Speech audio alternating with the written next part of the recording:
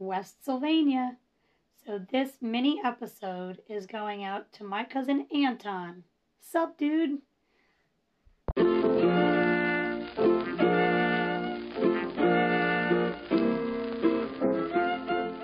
Welcome to the Varieties of History. I am your host, and today I will talk to you about a place called Westsylvania. This mini episode was sparked for me because I got a lovely text from a cousin who let me know that they enjoyed listening to my podcast and to continue doing what I'm doing, which is awesome, and that they couldn't wait to listen to my next episode on Westsylvania. And because I was going to be done with my states that didn't exist topic, I decided, well, you know what, maybe I'll just do another one because he had mentioned it, and I'm really glad that you listen to my podcast, Tony. And so I'm, I guess, not done doing my states that don't exist, because now I'm going to talk to you about Westsylvania. He made me do this. So I hope you stick around, and I will be back in just a moment. Yay! So here is a quick history of Westsylvania. This proposed state is located in what we now know today as West Virginia, southwestern Pennsylvania, and parts of Kentucky, Maryland, and Virginia. This would have been the 14th state. It was proposed during the beginning of the Revolutionary War period. So this all came down to regional disputes about state boundaries. And so here goes. During this period of time, the western part of PA was considered wilderness, like no man's land. I mean, there were people that lived there, and I'm saying Pennsylvania, but this also includes Virginia and all the other states that I mentioned that were not really states yet. And it was kind of off limits for settlement, which I'll talk about in a second. So the area they proposed turning into a new colony included southwestern Pennsylvania. Initially, people wanted to make this state, or a colony, originally a colony, called Pittsylvania, P-I-T-T, like think of Brad Pitt, but in honor of William Pitt, which you can look up online if you really want to know about William Pitt. But then he changed it to Vandalia, like a vandal, think of the word vandal, with L-E-A at the end of it, because Queen Charlotte, wife of George III, claimed to be a descendant from the Vandals, a Germanic tribe. Okay, so let's talk about Vandalia for a minute.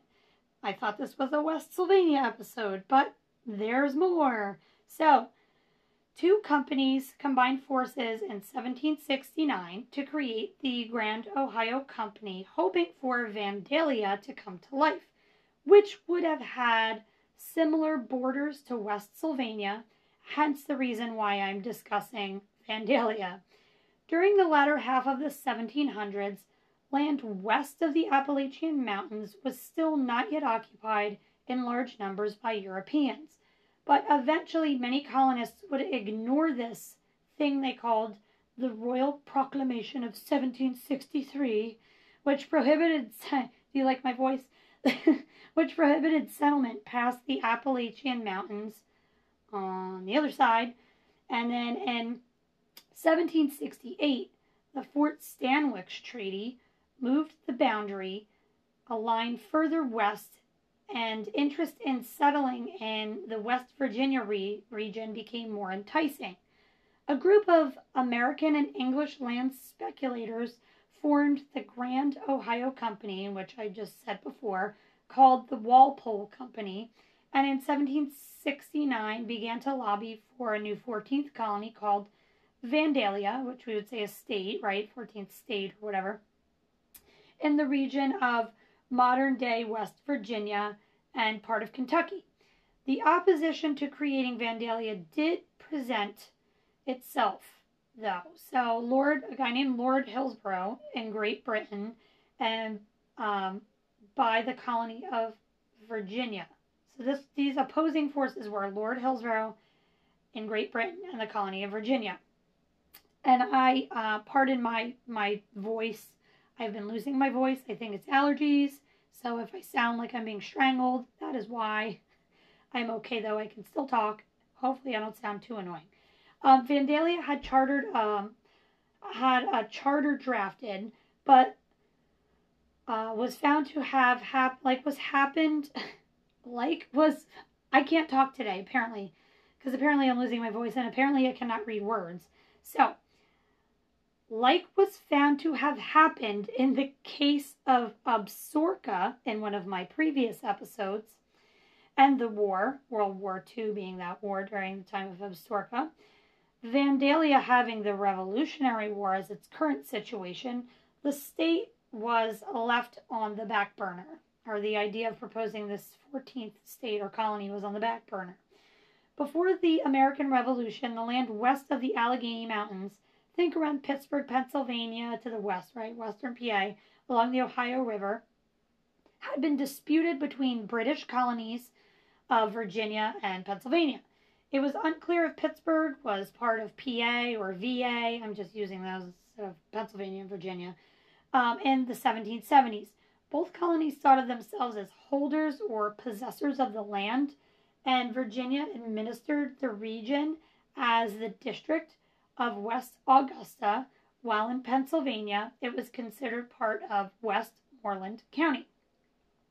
Complicating this border dispute were the vast land claims of the Ohio Company of Virginia and the Indiana Land Company along the Ohio River. The Mason-Dixon line, which established a border between Pennsylvania and Maryland, would have also settled the Virginia and Pennsylvania boundary dispute. But this survey of the final miles of the Maryland line would not be completed until the 1780s.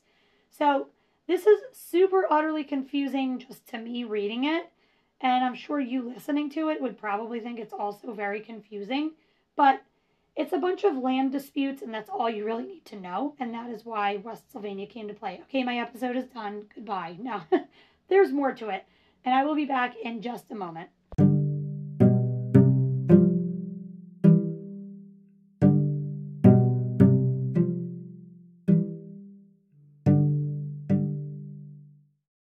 And I am back.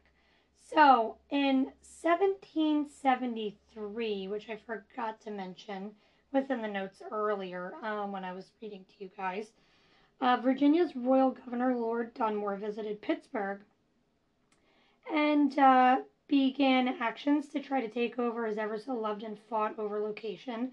And in 1774, Virginia organized a local militia, replaced Pennsylvania courts with Virginian courts, and occupied and renamed Fort Pitt to Fort Dunmore.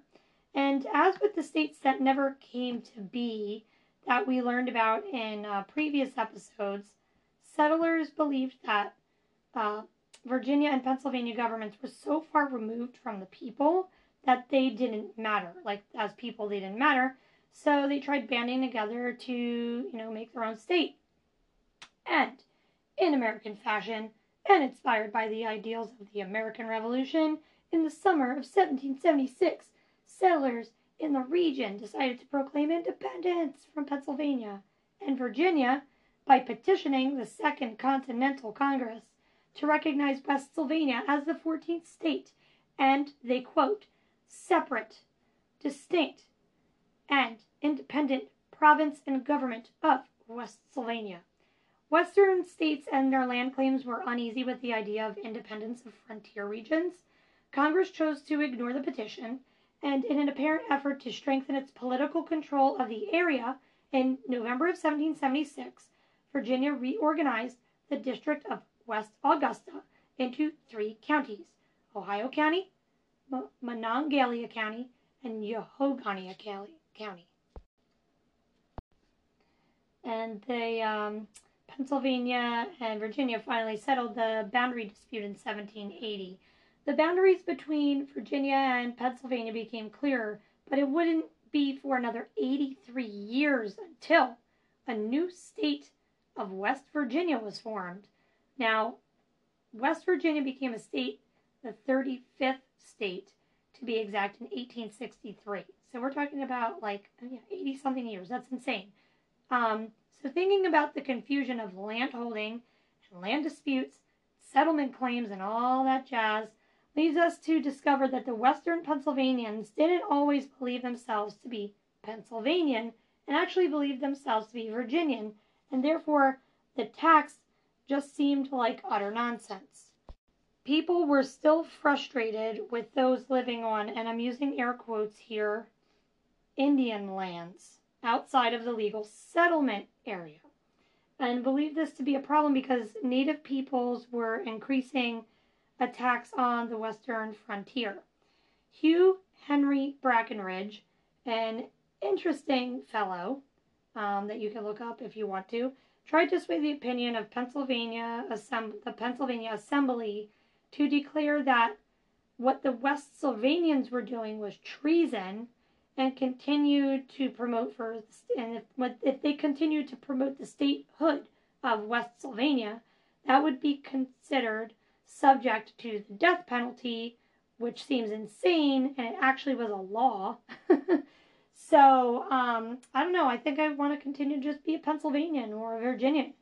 I don't know if I'd really want to be a Westsylvanian if I'm going to die for it, but some people really felt strongly about it. And there was a secret agent from Pennsylvania by the name of Reverend James Finley who threatened that the settlers' land be sold, which eventually led the movement to be quelled for a little while for Westsylvania. And you see, there was this ongoing border war between Pennsylvania and Virginia. Once the boundary lines were changed, people became Pennsylvanians, and some were pretty irritated that they were no longer Virginian. Pennsylvania has an interesting history to begin with. It's historically a Quaker-dominated state by its laws and some customs, but they eventually banded together to try to create their own state, which made up part of PA, West Maryland, West Virginia, Kentucky, both of which were part of Virginia at the time. Then eventually came the Whiskey Rebellion, and yes, there's another thing tied to this Westsylvania story. In 1791 to 1794 is when the whiskey tax was enacted in 1791, and the tax was intended to be used to pay off debt from the war with Britain, but there are other, there's more information about the Whiskey Rebellion that you could look up if you're interested in it, but I can also do another episode on it in the future, which may be interesting to you, so we'll think about it, but that's like a completely other subject in itself. This whiskey tax affected those who made whiskey in western Pennsylvania, just briefly though. The tax was applied to distilled spirits, which is not great when American whiskey is rapidly expanding for consumption in the late 1700s. Farmers of the western frontier were the ones who distilled their surpluses of barley and wheat, rye and corn, fermented grain mixtures and things to make whiskey. These farmers were not really thrilled with the tax, and in these regions, whiskey often served as like a bartering tool of sorts. Many of the resistors were war veterans who believed that they were fighting the principles of the American Revolution, in particular against taxation without local representation, because they felt the government was just too far away and didn't really care, but now they care because they're taxing them. Sounds the same as Texas, sounds the same as Absaroka, and all the other states I've covered in previous episodes. But while the federal government disagreed, they stated that the taxes were the legal expression of congressional taxation powers. So, anyway, this craziness just keeps going on, and eventually Westsylvania just doesn't become anything, and neither did Vandalia. Even though Westsylvania and Vandalia never became states, they do live on in people's memories. So there is a jazz and blues fest called the Westsylvania Jazz and Blues Festival in Indiana, Pennsylvania, and the Vandalia Gathering in Charleston, West Virginia, which are held every summer. And the failures of the campaigns for Vandalia and Westsylvania actually created a way for West Virginia to become the only state created out of the Civil War. And well, that is it for this week's episode on Westsylvania. And a big shout out to my cousin, who I mentioned earlier as Anton, and I think I did call him Tony, but I always call you Tony. Thanks, Tony. I'm glad that you listen to my podcast. It makes me so happy, and I'm hoping, really, really hoping, that your wait for Westsylvania was worth it.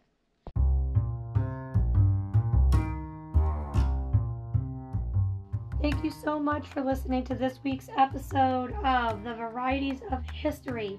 On my next episode, I am hoping, fingers crossed, to feature a special guest. I'm not going to name him now, but yes, it is a first guest on my show, and I really, really, really hope it works. When we talk, we are going to be talking a little bit about abandoned places, specifically those in the corner of my region of Pennsylvania.